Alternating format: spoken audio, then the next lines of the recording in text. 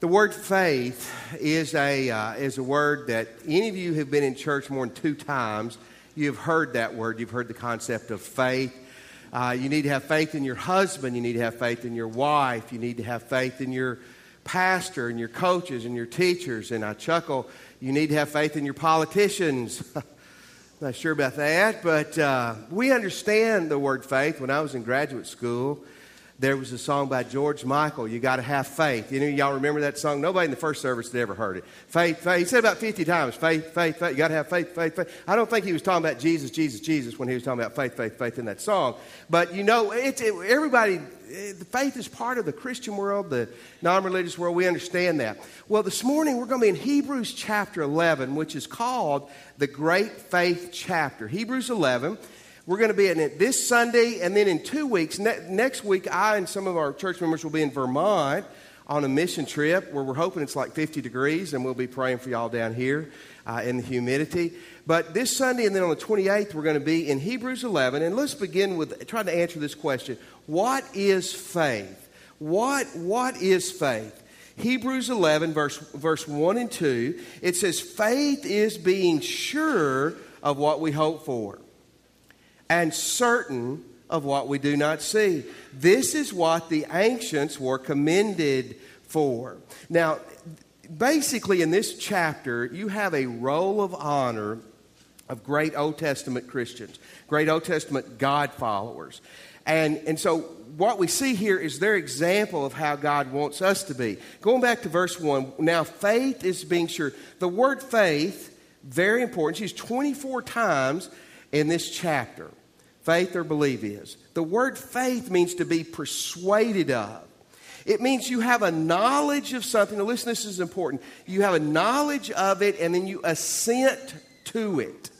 Not just that you have a knowledge of, but it's a knowledge and assent to it. It's a confidence in and a lively, active belief. Now you jump down to verse 6. It begins, and without faith, it's impossible to please God, because anyone who comes to Him must believe. Believe is a sister word to faith, a little bit different twist of meaning, but very similar. It means to give credit to.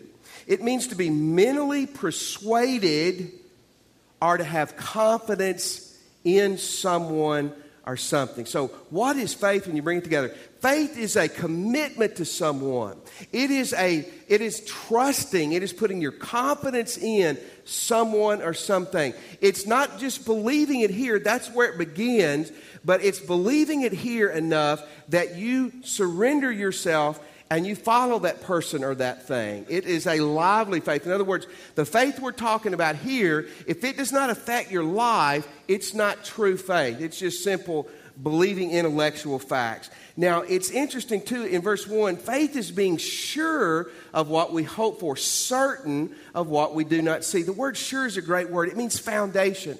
This word was used in Bible times to talk about a foundation for something, or it was talking about a business contract or deed.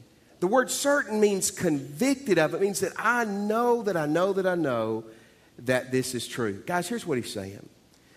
He's saying faith in the Christian realm is that you and I saying we can't see God, but we believe He's there. We can't see God, but we believe He's who He said He is, and therefore we're following Him with our life. We believe this is our contract with God, this book, and His book is His contract with us. And although we can't understand it all, we can't figure it out, we are following Him, we are trusting Him, and we are letting Him transform our life. It is a commitment to and a confidence in the God and the God of the Bible. Perry Laster, one of our church members, wrote in a devotional thought recently describing the 4 different types of faith found in the Bible. Now, this is very important. We're going to look at 3 over the next few weeks.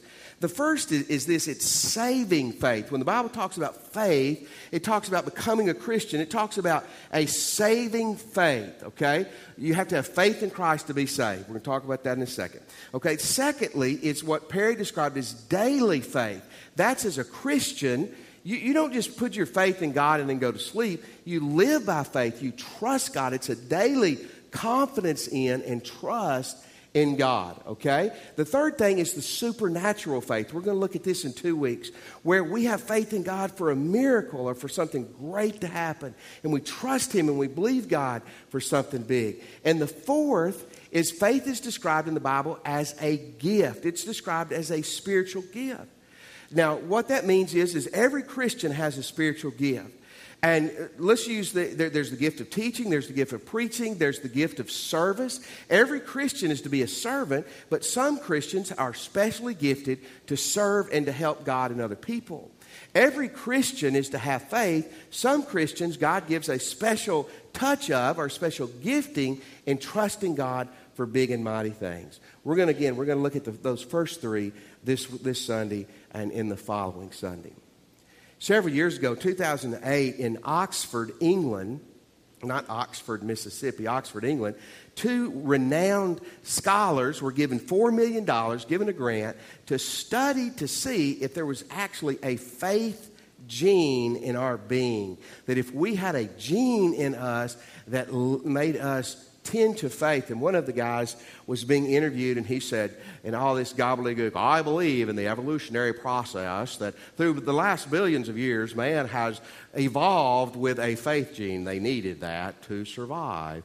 And, the Greek word for that is baloney. You know that, don't you?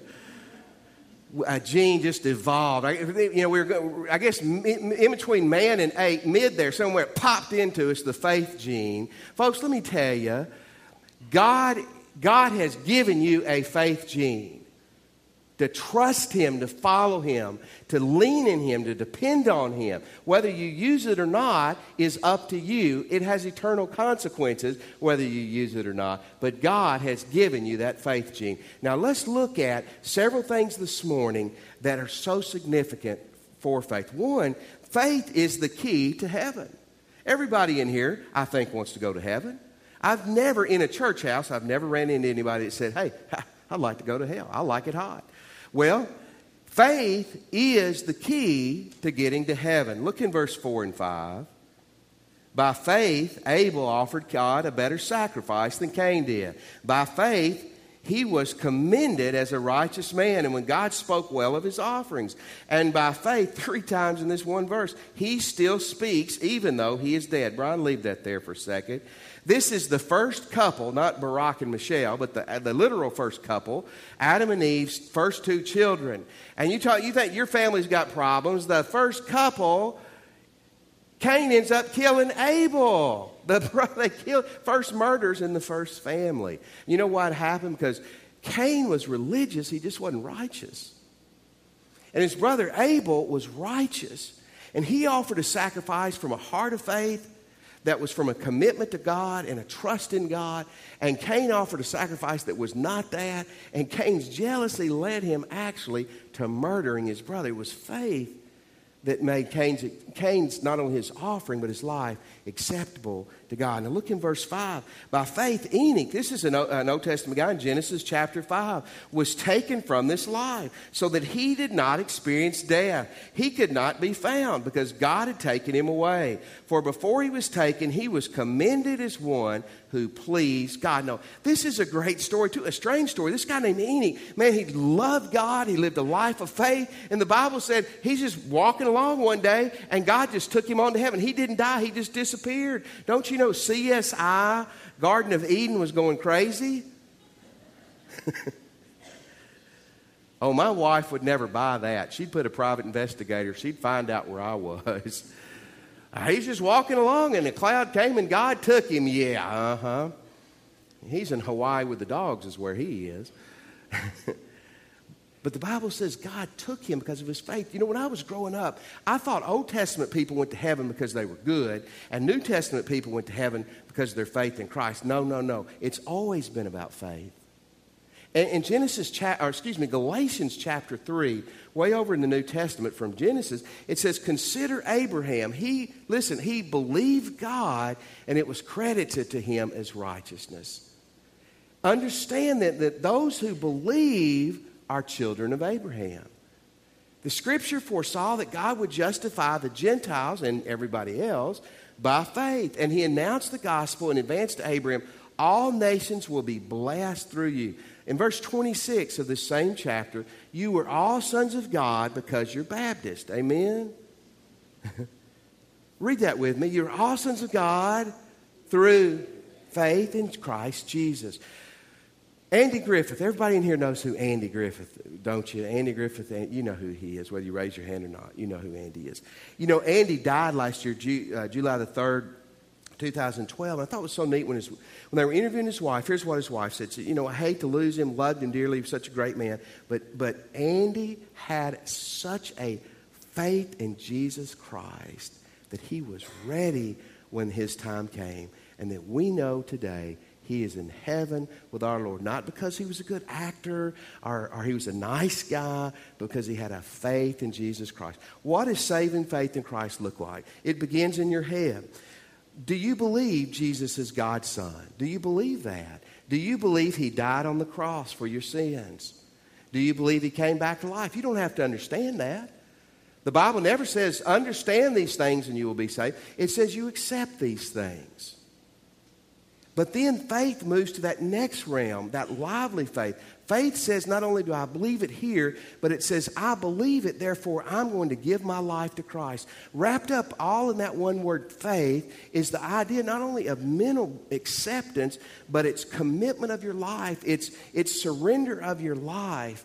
It's repentance, and it's trusting God.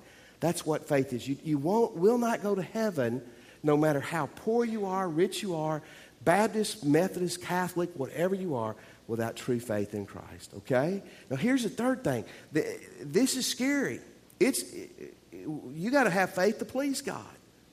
Faith is a key to pleasing God. Not only is it the key to getting to heaven, but here we start getting more personal to those of you who are already Christ followers. In verse 5, it says, Enoch was taken from this life so that he did not experience death. He could not be found because God had taken him. Before he was taken, he was commended as one, look, who what? Who pleased God. In verse 6, and without faith it is impossible to please God. Because anyone who comes to him must believe he exists and he rewards those who seek him. Folks, if we look at these words, impossible, it literally means what you think it means. It means unable, you cannot do it, it is not within the realm of possibility. And they use the word please, and this is interesting. The word please there in the Bible literally means to satisfy or give satisfaction. It's not only impossible to be saved without faith in God, but listen, for many of us Christians, we have put our faith in Christ. Slowly and surely we've taken it back. We're not living committed to Christ. We're not living a life of trust and faith in Christ. And here's what the Bible says. It is impossible. It's not within the realm of possibility to satisfy or please God without our trust and our confidence in him. That's a little bit scary, isn't it? You know this, in life, you need to be trusted. Now, I'm going to throw this disclaimer. If you're not a trustworthy person, you've got to earn people's trust, okay? But if you're a trustworthy person, you know your spouse needs to trust you, and you need to trust your spouse. There is no joy in someone not trusting you, especially if you're trustworthy. Your boss needs to trust you. They need to be able to, but then they need to trust you. Your employees, boss, they need to trust you. Parents, your kids need to trust you, and you need to feel their trust. And young people, you need to earn your parents' trust, but you want them to trust you. When you do have a flat tire and you're 30 minutes late getting in and you smell like beer, you want the truth to be that you had a flat tire and some crazy person poured beer on you. Amen? I know the stories, believe me. But you cannot have a happy relationship with someone if there's not trust there. God says, I cannot be right with him and please him and satisfy him if we do not lean into him and trust him and depend on him. That's scary, isn't it? A little bit. Brennan Manning was a very interesting man. He was a priest. He was a minister. He was a prolific writer, and he wrote a book entitled Ruthless Trust. And in this book, he tells a story of a famous ethicist named John Kavanaugh. John Kavanaugh was searching for what God had left him on earth for. So he went to India to serve with Mother Teresa for a while. And as he was serving with her, he told her one day, he said, "Mother, will you pray God will give me clarity? I need to know what God wants me to do down the road, what God's plans for my future are 5, 10, 15 years from now." And she said, "I will not pray for that for you." Sounds kind of mean for a 4'8" nun. But she said, "Here's what I will pray. I'll pray that you'll trust God. God's going to give you enough light to see, not 10 years down the road, but He'll give you enough light to see the next day and the next week and the move He wants you to make, what God wants you to do. God doesn't want you to understand everything and figure it out. See, here's our problem in Ruston. Many of us have a lot of education. People have money. People have been successful and know how to figure things out. The problem is we can't figure God out. Have you ever noticed you put God in your box and He breaks the box, doesn't He? God is really good at that. Well, I've got God all figured. When I was 23 and preaching, I had all the answers. Now I have a whole lot more questions. But I know God better, and I know God's worth trusting. See, God's not interested in us figuring everything out. God's primarily interested in us first trusting Him. You see, the context that this was written in 2,000 years ago was that there was many gods. There was little G-O-D-S. And they worshiped all these gods that were out there, and their gods didn't love people, didn't care about people. But here comes Jesus, the God of the Bible, and He loves us, and He's in our lives. He's in you if you're a Christian. He's in this room today beside you, and what He says is, "I want you to trust me." In fact, God says, we cannot have a good relationship if you won't trust me. Okay? Here's the fourth thing. Faith's the key to prayer. We looked at this in detail a few weeks ago, so we will not tarry long on this, but it's worth touching on again in verse 6. Without faith, it's impossible to please God. It's impossible. Anyone who comes to Him must believe that He exists, and He rewards those who seek Him. Let me ask you this today. When you're praying, do you believe God's hearing you? Do you believe that God's there? Do you believe God can help you? Do you believe God will help you? I read a story several years ago of a person who practiced Buddhism. And apparently, at least in this form of Buddhism, the way they prayed is you would write your prayer on a piece of paper, and then you would fold it up and you would put it in what they called a prayer wheel. And then you would spin that wheel. And as many times that prayer went around, that was as many times as it went to the gods. And this one lady spun her prayer 44 times. You know, I feel sorry for that because that's just superstitious, isn't it? I mean, that's just silly. But see, a lot of us pray like that, don't we? We just, "Oh, God, I don't know if you're there or if you care, if you're going to do anything or not. But if you can and you're not busy, help, please." That's not how you pray if you're a Christian. Remember I told you about the guy a few weeks ago who said when he rides by himself in his car, he keeps the passenger side seat empty because that's where Jesus sits. And he prays and he pictures Jesus there. And when he's by himself, whether it's in his study or at work or at home and he's praying, he pulls up a chair right there beside him because that's where Jesus sits. It helps his faith. Folks, the Bible says Jesus is in the room with you. You need to, when you approach prayer, you need to believe that He's hearing you. You need to believe that He's going to answer you. You need to believe He's got the bicep to help you. And by the way, He does. And you need to believe He's going to help you. Now, God, unfortunately, does not always help me like I request. Any of you ever experienced that? Yes, you do, or everyone in this church would be multimillionaires. But God will help. Pray in faith that you're connecting to a God who loves you and can help you. Here's the fifth thought. Prayer is the key to obedience. It is a key to obedience. Now, this is a biggie. This isn't as fun as the God loves you and so do I stuff. Verse 7, by faith, Noah, when warned about things not yet seen, in holy fear, built an ark to save his family. By his faith, he condemned the world and became the heir of righteousness that comes by faith. Noah, some scholars believe that at this point in history, maybe it had never rained. I don't know if it had or not. No one knows for sure. But they certainly believed there had never been a flood. So Noah's telling these people there's going to be a flood of water that's going to destroy the earth. And it takes him decades and decades to build, not like we would think a boat. I mean, it wasn't like these kids were skiing behind the ark. I mean, it's like a big floating log, basically, is what it was. And can you imagine the ridicule he got? Noah, you're crazy.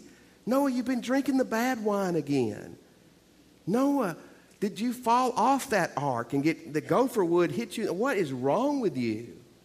But he obeyed God. And by the way, when all was said and done, it was only him and his family left standing. You remember that? It took obedience. It took faith to obey God. Look in verse 8, another great story. By faith, Abraham, when called to go to a place he would later receive as an inheritance, obeyed and went, even though he did not know where he was going. Abraham is probably 75. He is going to the senior adult meetings at his church. He sings in the senior adult choir. He goes to the nursing home in the community to play dominoes. I mean, he is a senior adult. And God says, I want you to leave everything and take your wife and go to a place you do not even know where you're going. And he also said, by the way, your wife's been barren your whole life. Now she's past childbearing age, but you're going to have a kid. And through that kid, the promised Messiah is going to come. And your ancestor is going to be numerous as the sand is on the sea. How many of you think people thought Noah was crazy?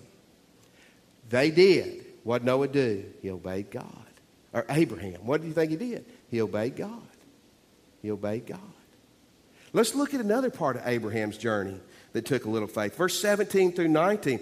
By faith, Abraham, when God tested him, offered Isaac as a sacrifice. He who had received the promise was about to sacrifice his one and only son, even though God said to him, it is through Isaac your offspring will be reckoned. Abraham reasoned that God could raise the dead, and figuratively speaking, he did receive Isaac back from the dead. Now, folks, I believe this was a one-time event. Do not go home today and try to sacrifice your teenager outside and say God led you to do this. You will go to prison for the rest of your life. I think this was a one-time, super special event. Here's Abraham. He has this kid. God says, this is the promised child. This is who the Jewish nation's going to come through. This is who Jesus is going to come through. This is the only one, by the way, at the time. And God says, now I want you to go sacrifice him. I would have been able to rationalize that away, wouldn't you? Abraham said, okay. Now, I've always wondered about Isaac's state of mind. You know, when I was 16, if my father was tying me to a stack of wood and pulling a knife out, I think I'd have been kicking and screaming. Wouldn't y'all be? And God stopped it, and he didn't have to kill him. But Abraham said, hey, if God wants me to do this, he'll bring him back to life. Faith. Faith. One more example is from Moses' life. Verse 24 through 26. By faith, Moses, when he had grown up, refused to be known as the son of Pharaoh's daughter. He chose to be mistreated along with the people of God, rather than enjoy the pleasures of sin for a short time.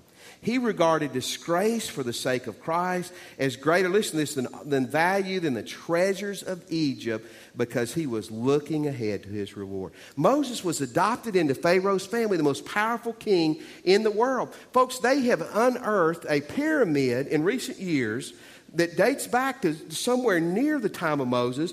And in this pyramid was a ton, 2,000 pounds of gold.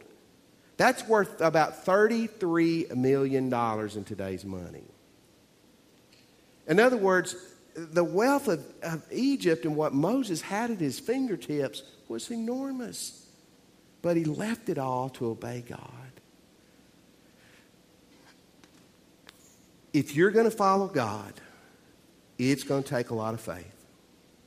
I look back on my journey as a Christian, especially when I was a young Christian. And I had to think about some of it this week, a time or two, and I really missed God. Here's why. God was speaking to my heart, and it didn't make sense. And other people were saying, no, you're doing the right thing. And God's speaking to my heart saying, this isn't the right thing, this isn't the right thing, this isn't the right thing. But no, God, it's got to be the right thing. And I disobeyed him. You know why? Because I didn't have enough faith. I didn't trust God enough that He knew better than I knew. Isn't that crazy? But see, that's the problem with all of us.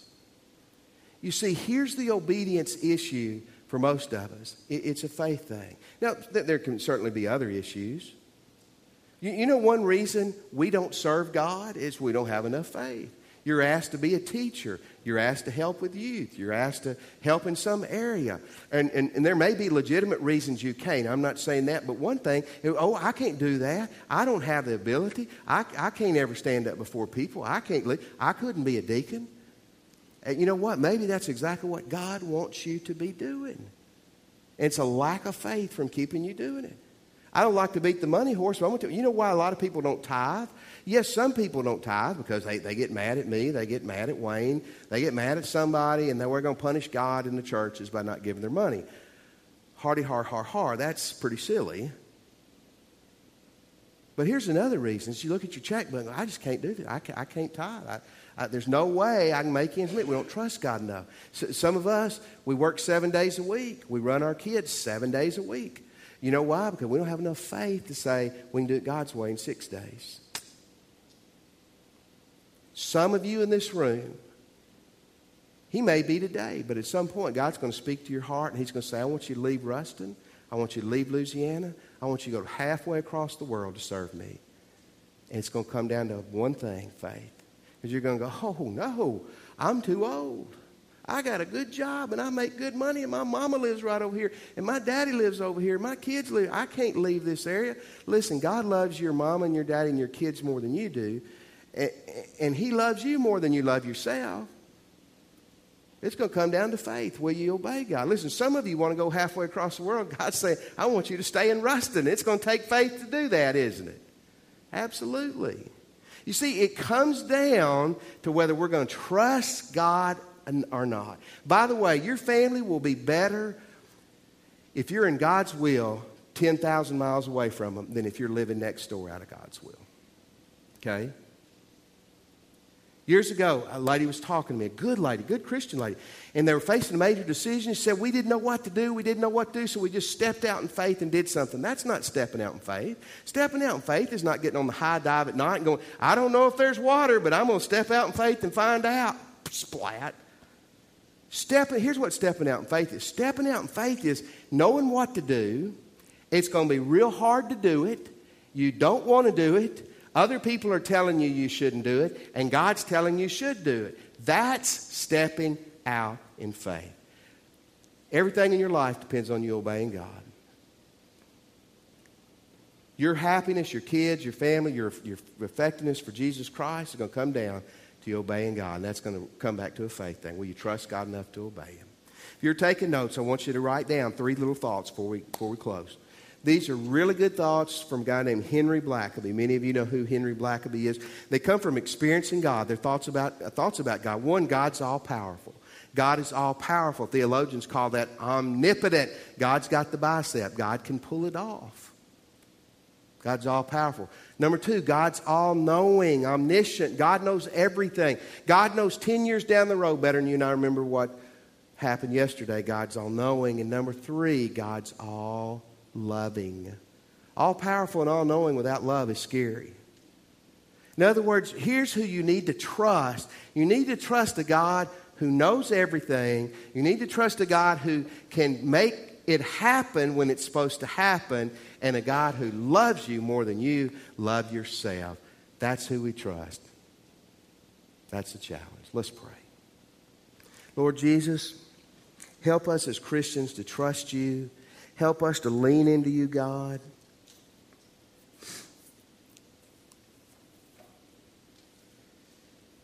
If you're not a Christian this morning, I want you to pray with me, if you would. Right where you're seated, would you pray and just say, Jesus, I'm a sinner.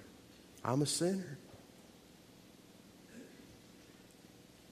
Today, by faith, I accept you're God's Son, that you died and arose for me. And Jesus, today, I give you my life. I give you my life. Come into my heart, Jesus. Let me have your attention. We're going to stand in a moment, and I want to challenge you to respond to what God said to you. Maybe you just asked Christ into your heart, or you're ready to do that. Would you, when we stand, would you come, and would you come this morning and seal that deal with God? Make sure that you're right with Christ when you leave here. Maybe you're ready to join the church. You can catch us after church. We can do that after church if you'd like to. Or you can come this morning down one of these aisles, and you can come and join us this morning. We'd love for you to do that. Come and join our church. God's leading you to. Christian, maybe where you're standing or at the altar today, you need to say to God, all of us need to probably repent and say, God, forgive me for my lack of faith. God, forgive me for how I haven't trusted you. But God, help me from this point on to live a life of faith, to trust you, to lean into you, and to follow you with all my heart. Let's stand. As the Lord leads you, respond to him today. Respond to him.